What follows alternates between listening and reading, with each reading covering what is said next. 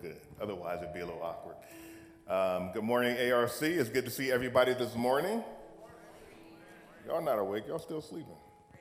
Good morning, ARC. That's a little better. Good to see everyone this morning. It's good to see Brother Andrew on the drums. Yeah.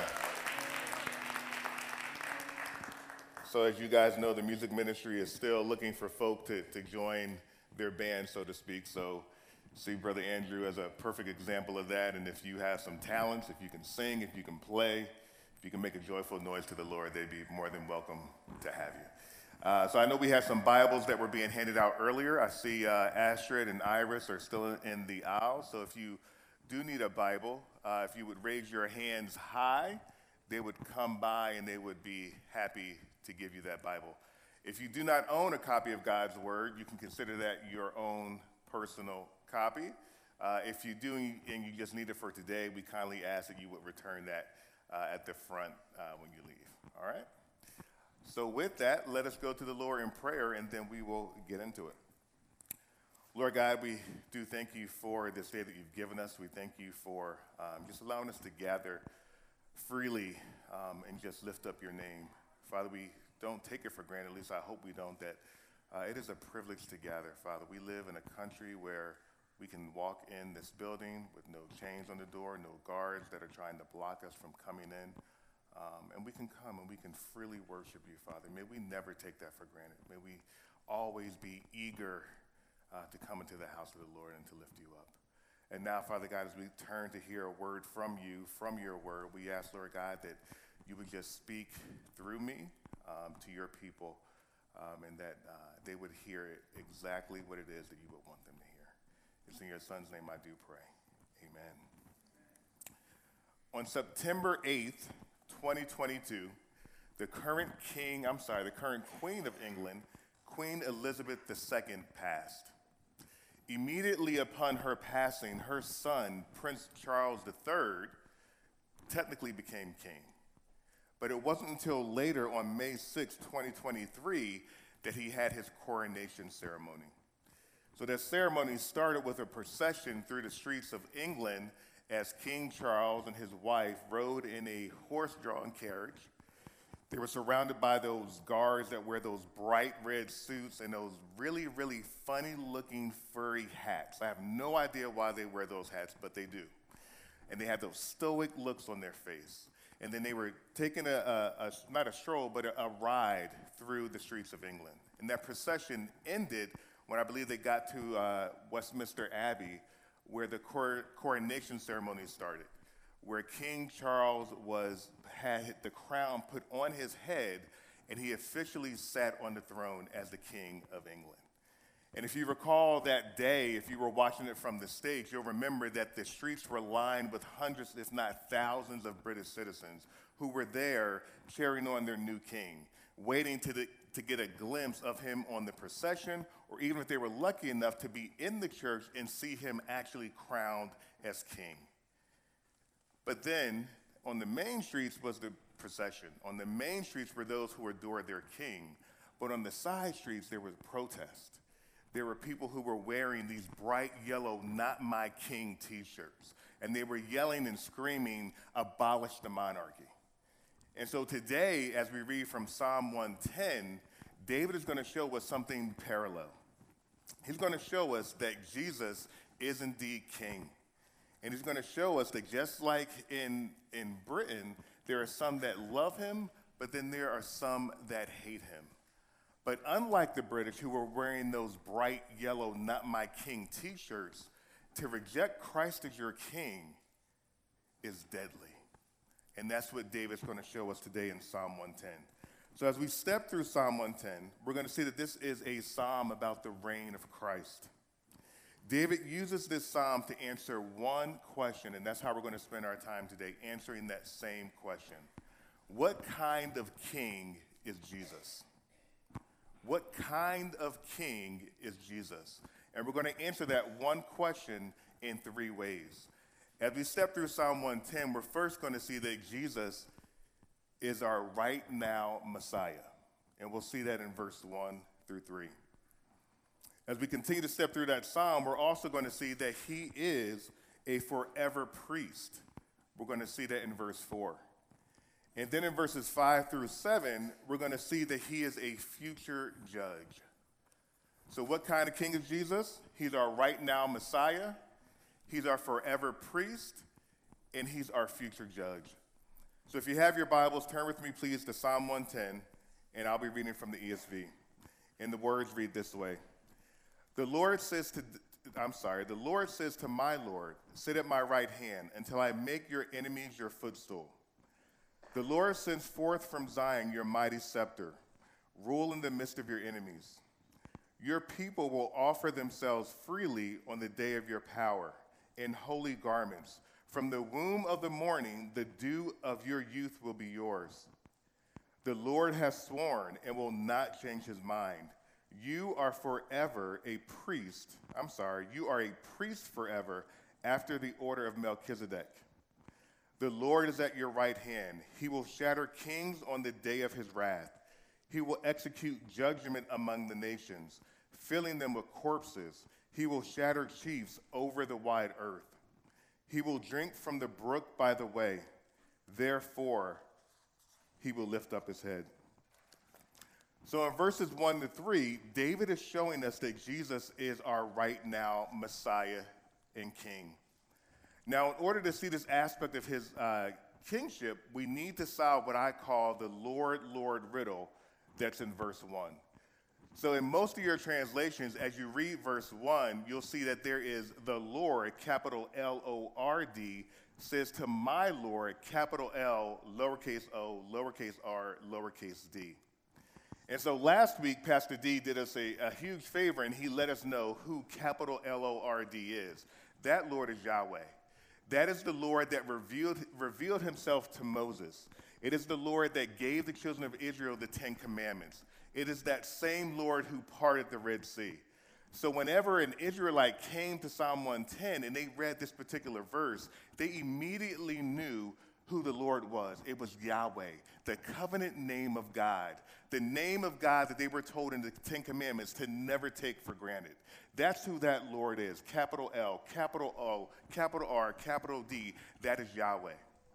Now that other Lord, the mixed case Lord as I call it, that means Adonai. And that's a little harder to understand in the way that David uses this. But the word Adonai technically means master or ruler. It's a title and not a name, actually.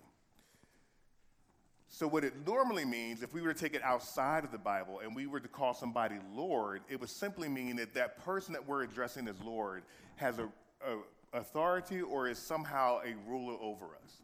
So for all of our Star Wars people out there, it would be like a stormtrooper calling Darth Vader Lord Vader, right? So as a stormtrooper, those people who are all dressed up in white, as they address Darth Vader as Lord Vader, they're simply saying that he has power over me. Now, coming back to Psalm 110, it's not abundantly clear, I don't think, to the Israelites at that time exactly who Adonai was. Because throughout the Old Testament, Adonai is used in different ways and in different places. Now, they would know it immediately from reading Psalm 110, verse 1. They would recognize this kingly language that David uses. They would immediately recognize that to sit at anybody's right hand was a place of honor, right? So it's just like when I'm driving in the car, we got the whole family in the minivan. I'm driving, but that right seat, that shotgun seat as we call it, that's reserved for my bride. Now the kids, they may try to sit there, but they may catch one to their face if they try to, They may catch one if they try to sit in my wife's seat because they know that seat is a place of honor. And as my bride, Maura holds a place of honor in our household, so she sits at my right hand. I guess that makes me the king, but that's for later. Y'all like that one? Come on now. But Adonai, right, the way that it's used here, to sit at Yahweh's right hand, that's more than just an honor. That's more than riding shotgun in somebody's car. Even though Israelites may have not been able to positively identify who Adonai was, they would understand that for anyone to sit at the right hand of Yahweh was to somehow share in his rule. But again, because they don't have the benefit of the New Testament, like you and I do, they would not immediately be able to identify who Adonai was. But because you and I do have the New Testament, in this particular verse, Psalm 110 verse 1 is the most quoted Old Testament verse in the entire New Testament. Meaning that if you were to go from Matthew to Revelation and pull out every single Old Testament verse in there and started making piles of them, Psalm 110 verse 1 would have the biggest pile. It is the most quoted verse from the Old Testament in the New Testament. And because of that, where Israel may have struggled to identify who Adonai was, you and I can positively and concretely identify Adonai as Jesus Christ. And so to do that, what I want to do is, if you have your Bibles, and I hope you do, let's turn to Acts chapter 2, and we're going to look at verses 32 through 36. Acts chapter 2, verses 32 to 36. And by way of background, chapter 2 starts with Peter, or the beginning of the section rather, is Peter giving a sermon. So this is on the day of Pentecost. They have already received the Holy Spirit, and at that time in Jerusalem, there were people from all over the world who were gathered. Now, after the disciples had received the Holy Spirit, if you know this part of history well, you know that they had started to speak in various languages. And these people who were gathered there from all these different parts of the world, they were able to understand everything that the disciples were saying in their native tongue. And so this crowd, they thought the disciples were drunk. And so Peter said, no, dog, we're not drunk. It's only 3 a.m., but what we are is filled with the Holy Spirit. And then what Peter does is he breaks out into a sermon.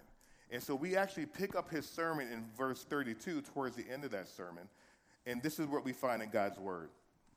This Jesus, and this is Peter speaking, this Jesus God raised up, and of that we all are witnesses.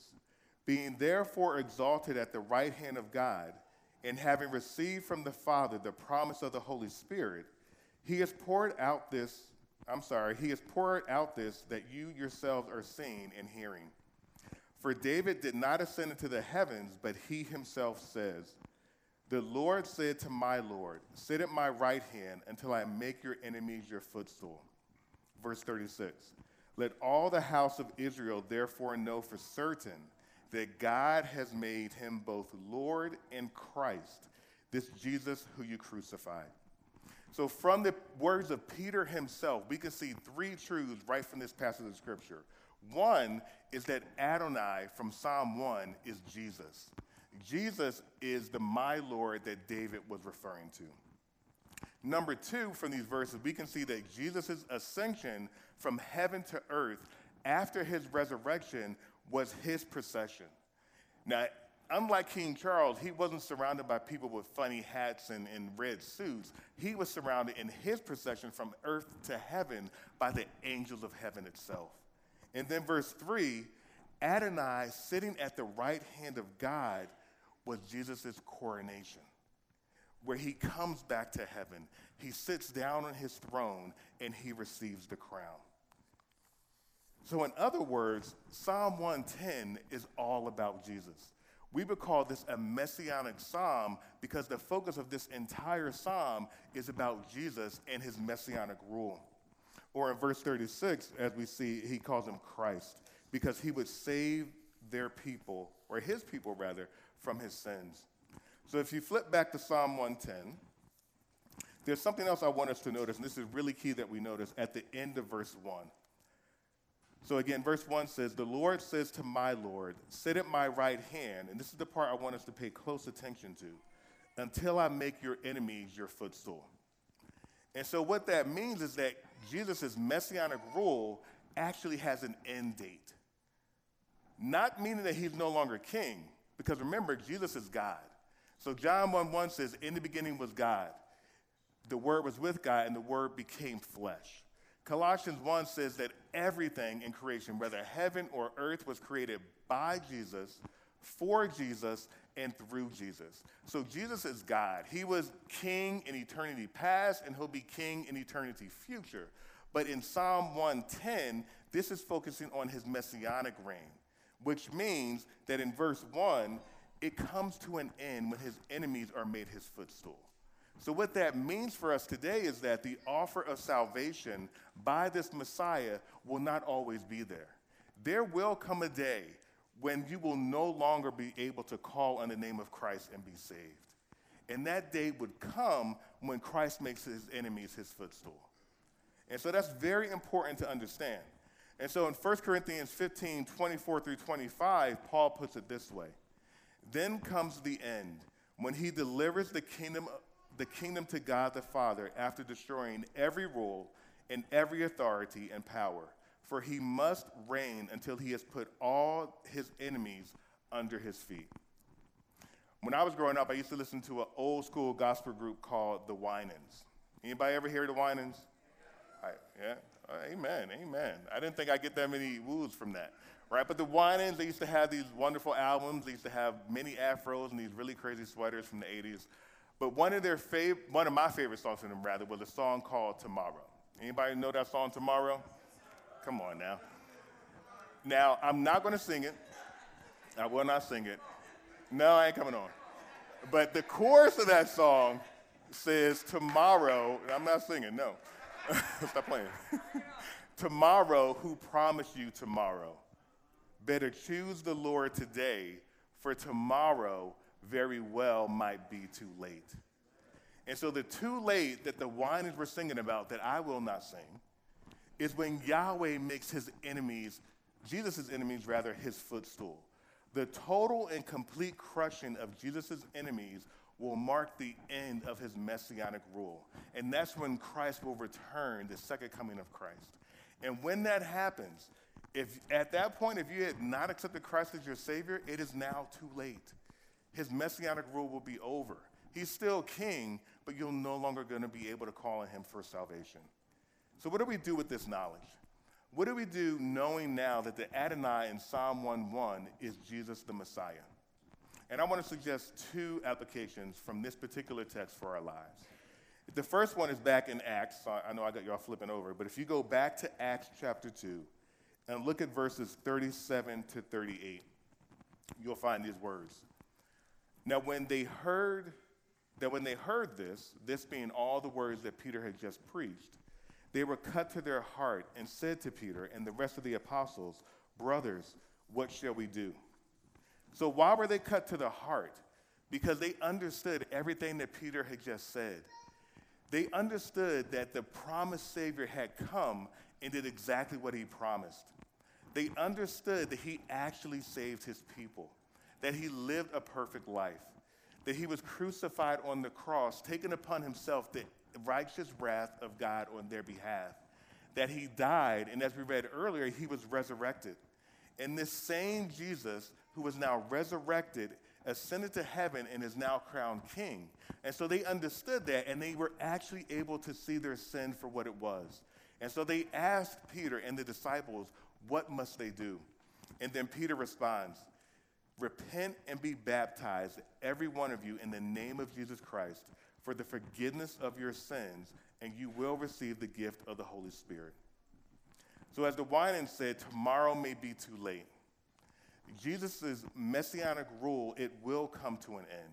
And so the first application of Psalm 110:1 is that if you are here today and you have never accepted Christ as your Savior, if you have never cried out, what must I do to be saved? If you have never done what Peter says to do, if you have never repented, which simply means to turn from your sin, if you have never put your faith in Christ as Lord and Savior, if you have never made him your right now messianic king, do that today.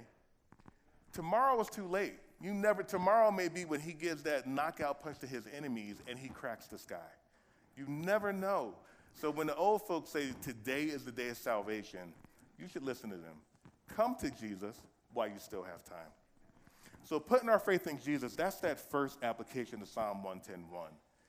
But the second application actually comes back. I got us flipping, but go back to Psalm 110. It's all right. Let's look at verse 3. And that's going to be that second application of Psalm 110:1. So when you turn back there, you'll see the words there that say, there we go. Your people will offer themselves freely on the day of your power. In holy garments from the womb of the morning, the dew of your youth will be yours. So the free, holy, and fresh offering of our lives is how we put into practice Adonai as our messianic king. So now if our king is ruling in the midst of our enemies and we are his people, what does that mean for us?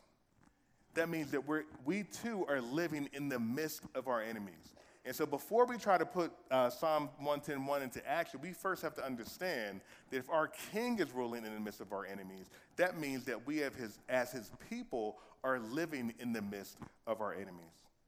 So Hebrews 2:8 puts it this way: putting everything in subjection under his feet. Now in putting everything in subjection to him, he left nothing outside his control. And listen to this part. At present, we do not yet see everything in subjection to him.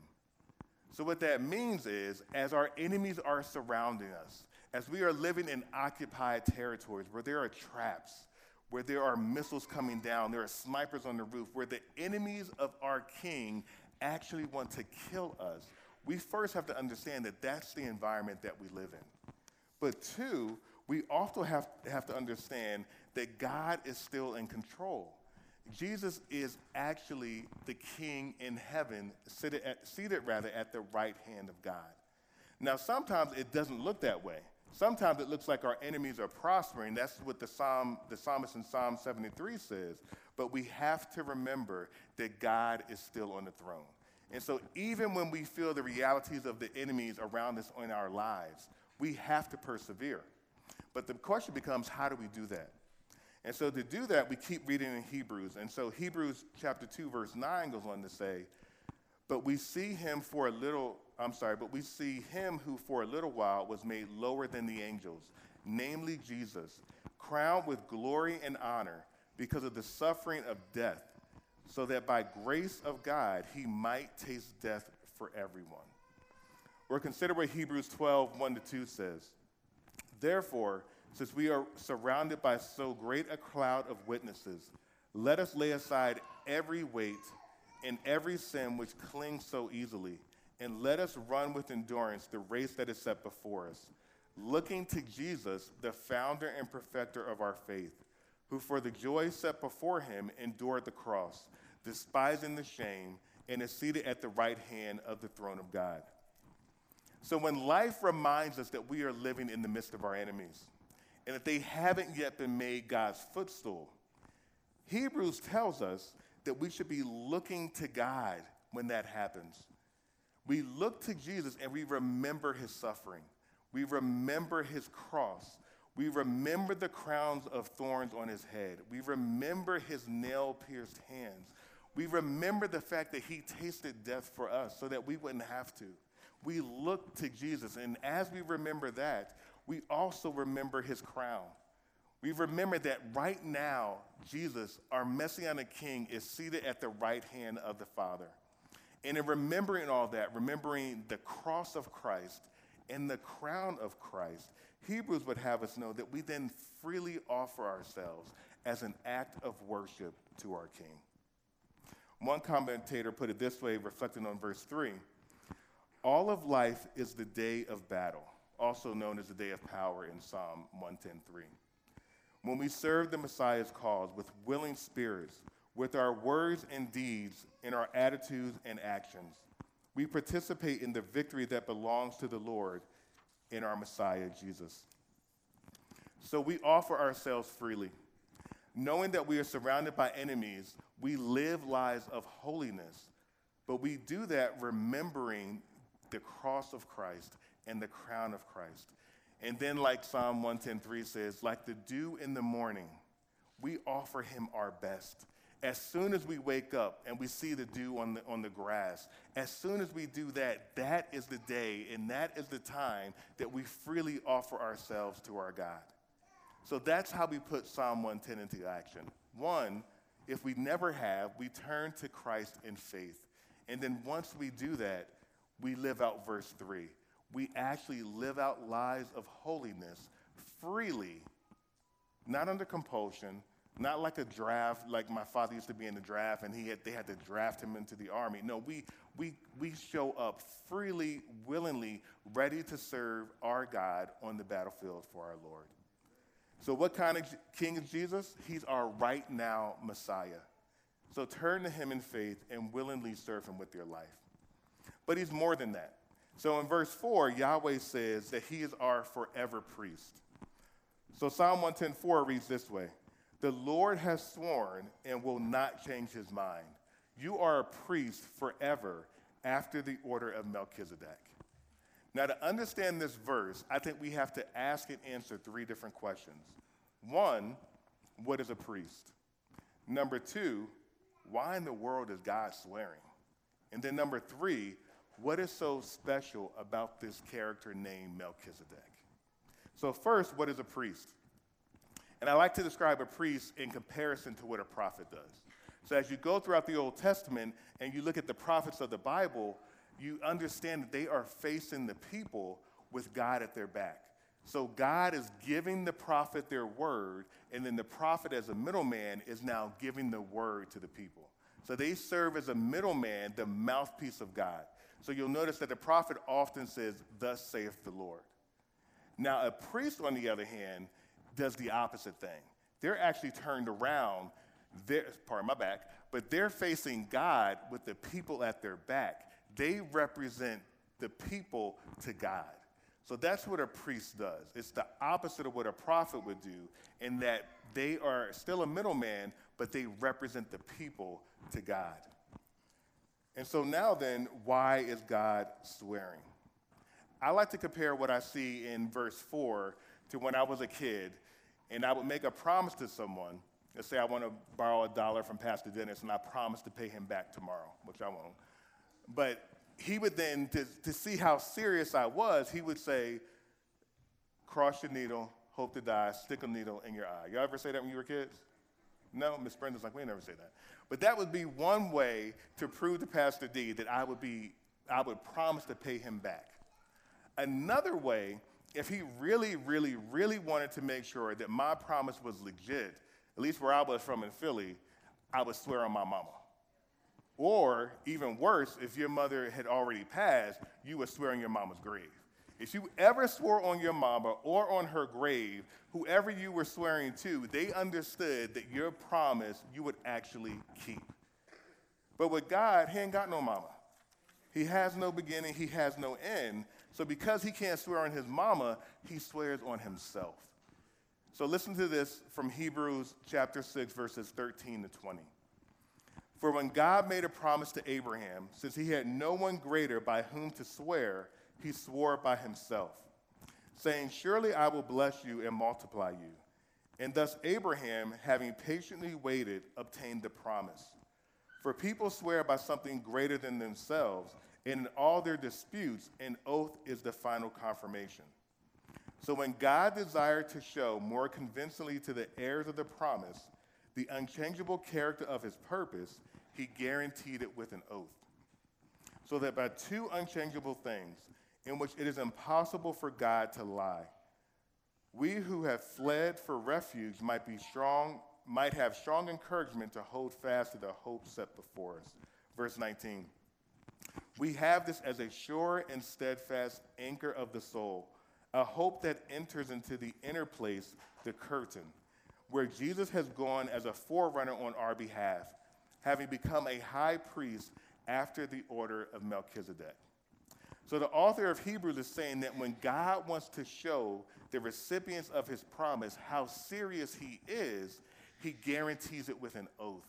And the way that he guarantees it with an oath is by actually swearing by himself. So in Psalm 110:4, where we see the Lord, Yahweh, swearing, this is God making an oath, guaranteeing the priesthood of Jesus, which the author of Hebrews says is a sure and steadfast anchor for our souls. But how was the forever priesthood of Jesus, after the order of some dude named Melchizedek, an anchor for my soul? And so that leads us to our third question. What is so special about Melchizedek? So earlier, Pastor Dennis was kind enough to read for us Hebrews chapter 7. Now, I'm not going to read that entire chapter because it's rather long, but I do want to point out certain things. And one of those things that I want to point out is that we actually don't know a lot about Melchizedek. He only appears in the Bible in 3 different spots. Once in Genesis, once in Psalm 110, where we're at now, verse 4, and then thirdly, in a few chapters in Hebrews. So we don't know a lot about him at all, but what we don't know about him is actually what makes him special. So verses 1 to 10 of Hebrews 7 offers a lot of background information on Melchizedek. Tells us what his name means. Tells us that he was the king of righteousness, but also the king of peace. But the most important thing for us today as we consider Psalm 110 is to look at verse 3. So in Hebrews chapter 7 verse 3, we're told these words. Speaking about Melchizedek, he is without father or mother or genealogy, having neither beginning of days nor end of life, but resembling the Son of God, he continues a priest forever. So the author of Hebrews is saying we know nothing about this man's mama, nothing about his papa. We don't know if he had kids. It's like he had no beginning and no end. And so because of that, the priesthood of Melchizedek that we're told in verse 1 that he was a priest of the Most High God, the author of Hebrews says that his priesthood was just like his life, without an ending and without a beginning. So the priesthood of Melchizedek is known as a priesthood that lasts forever. And this is the answer to the question about what makes him so special. It's the nature of his priesthood, the fact that it continues forever. So making Melchizedek's forever priesthood was the perfect kind of priesthood for Christ to now have.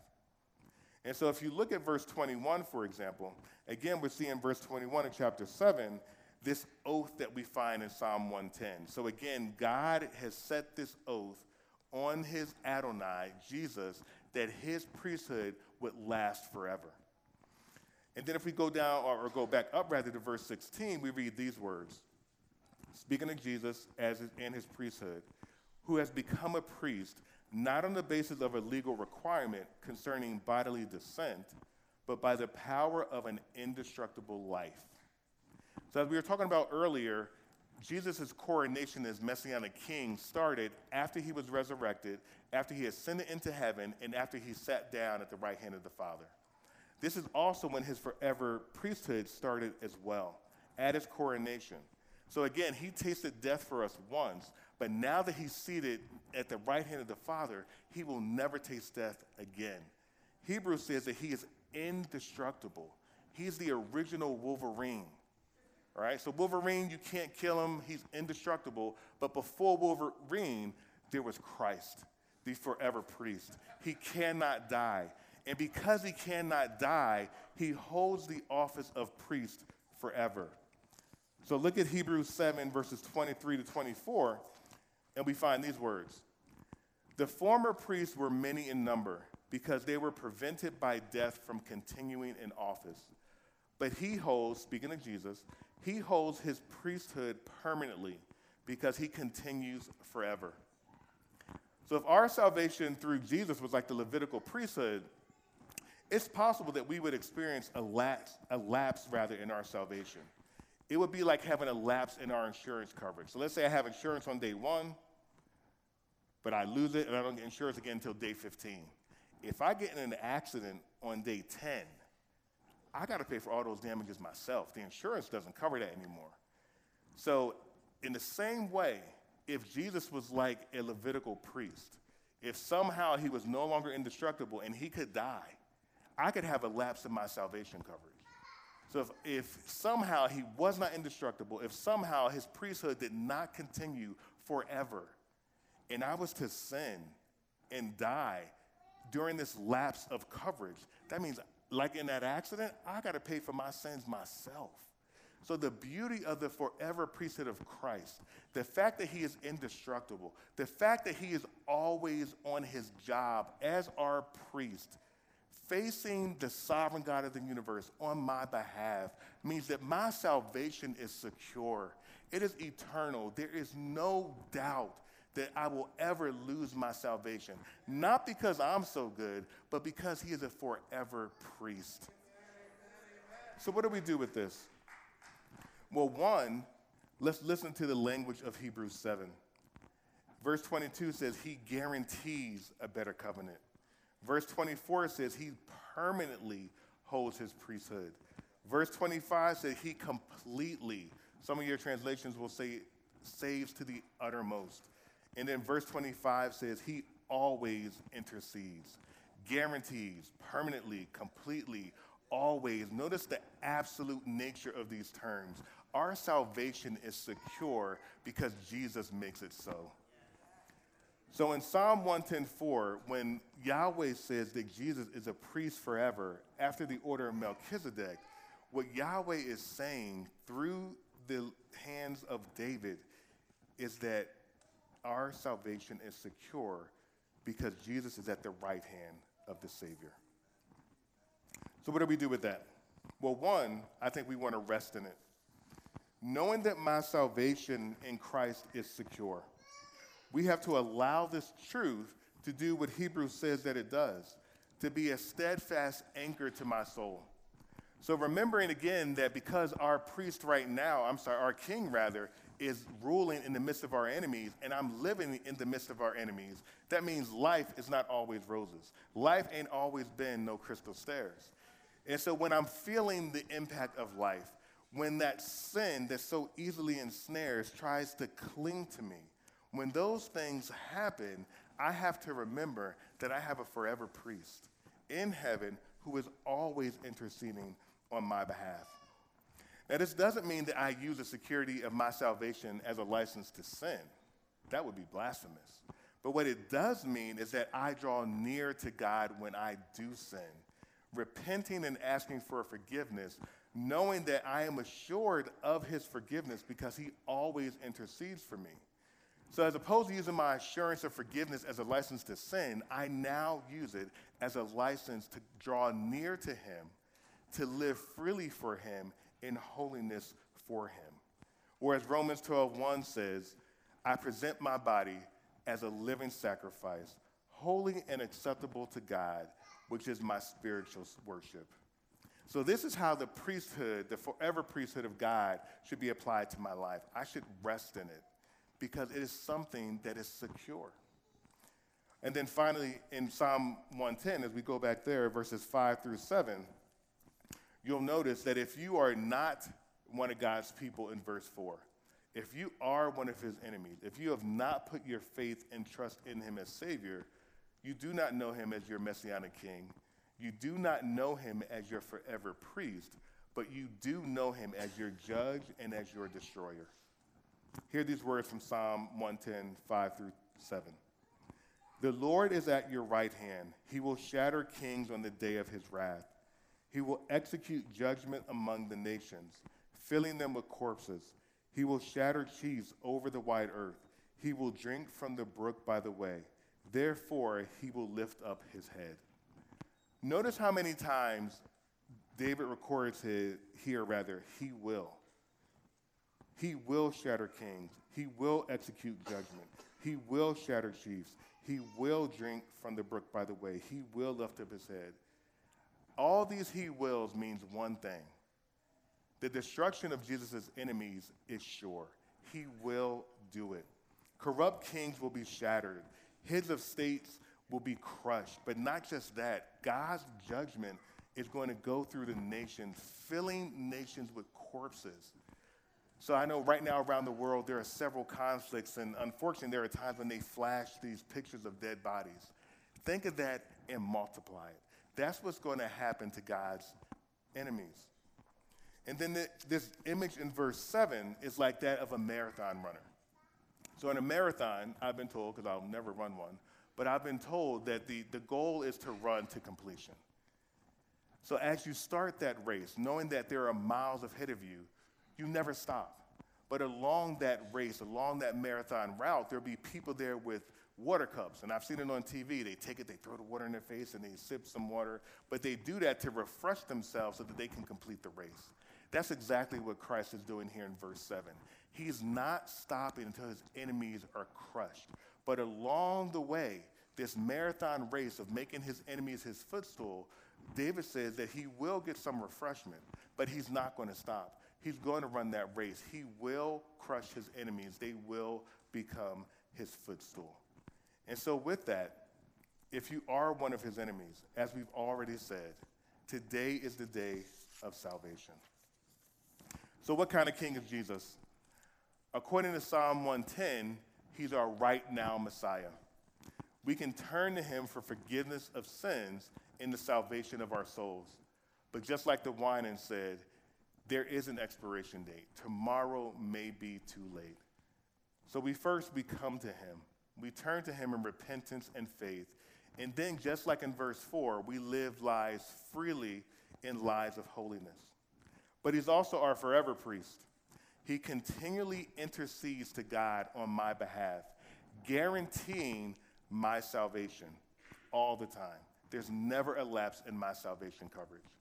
And then finally, if I am his enemy, he's my judge. He's my destroyer. He will crush me as my sins deserve. But there's a message of hope this morning. The fact that you can still hear me means that God's enemies are not yet his footstool. That means that today is still a good day for salvation. That means that right now is not too late. So if you are here, if you have never accepted Christ, do that today before his enemies become his footstool. Amen? Amen. Let's pray. Sovereign Lord, we do thank you for your word.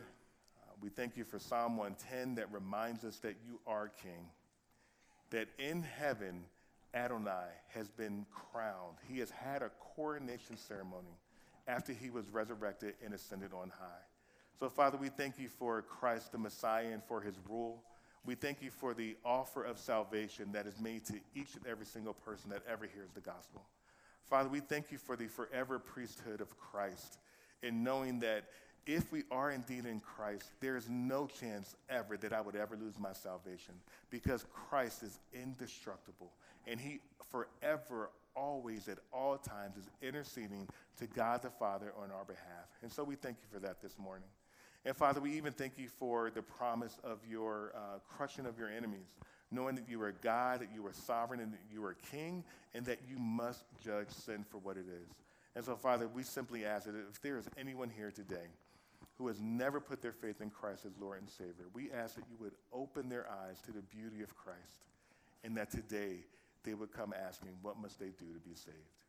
We ask all these things in your Son's name we pray. Amen.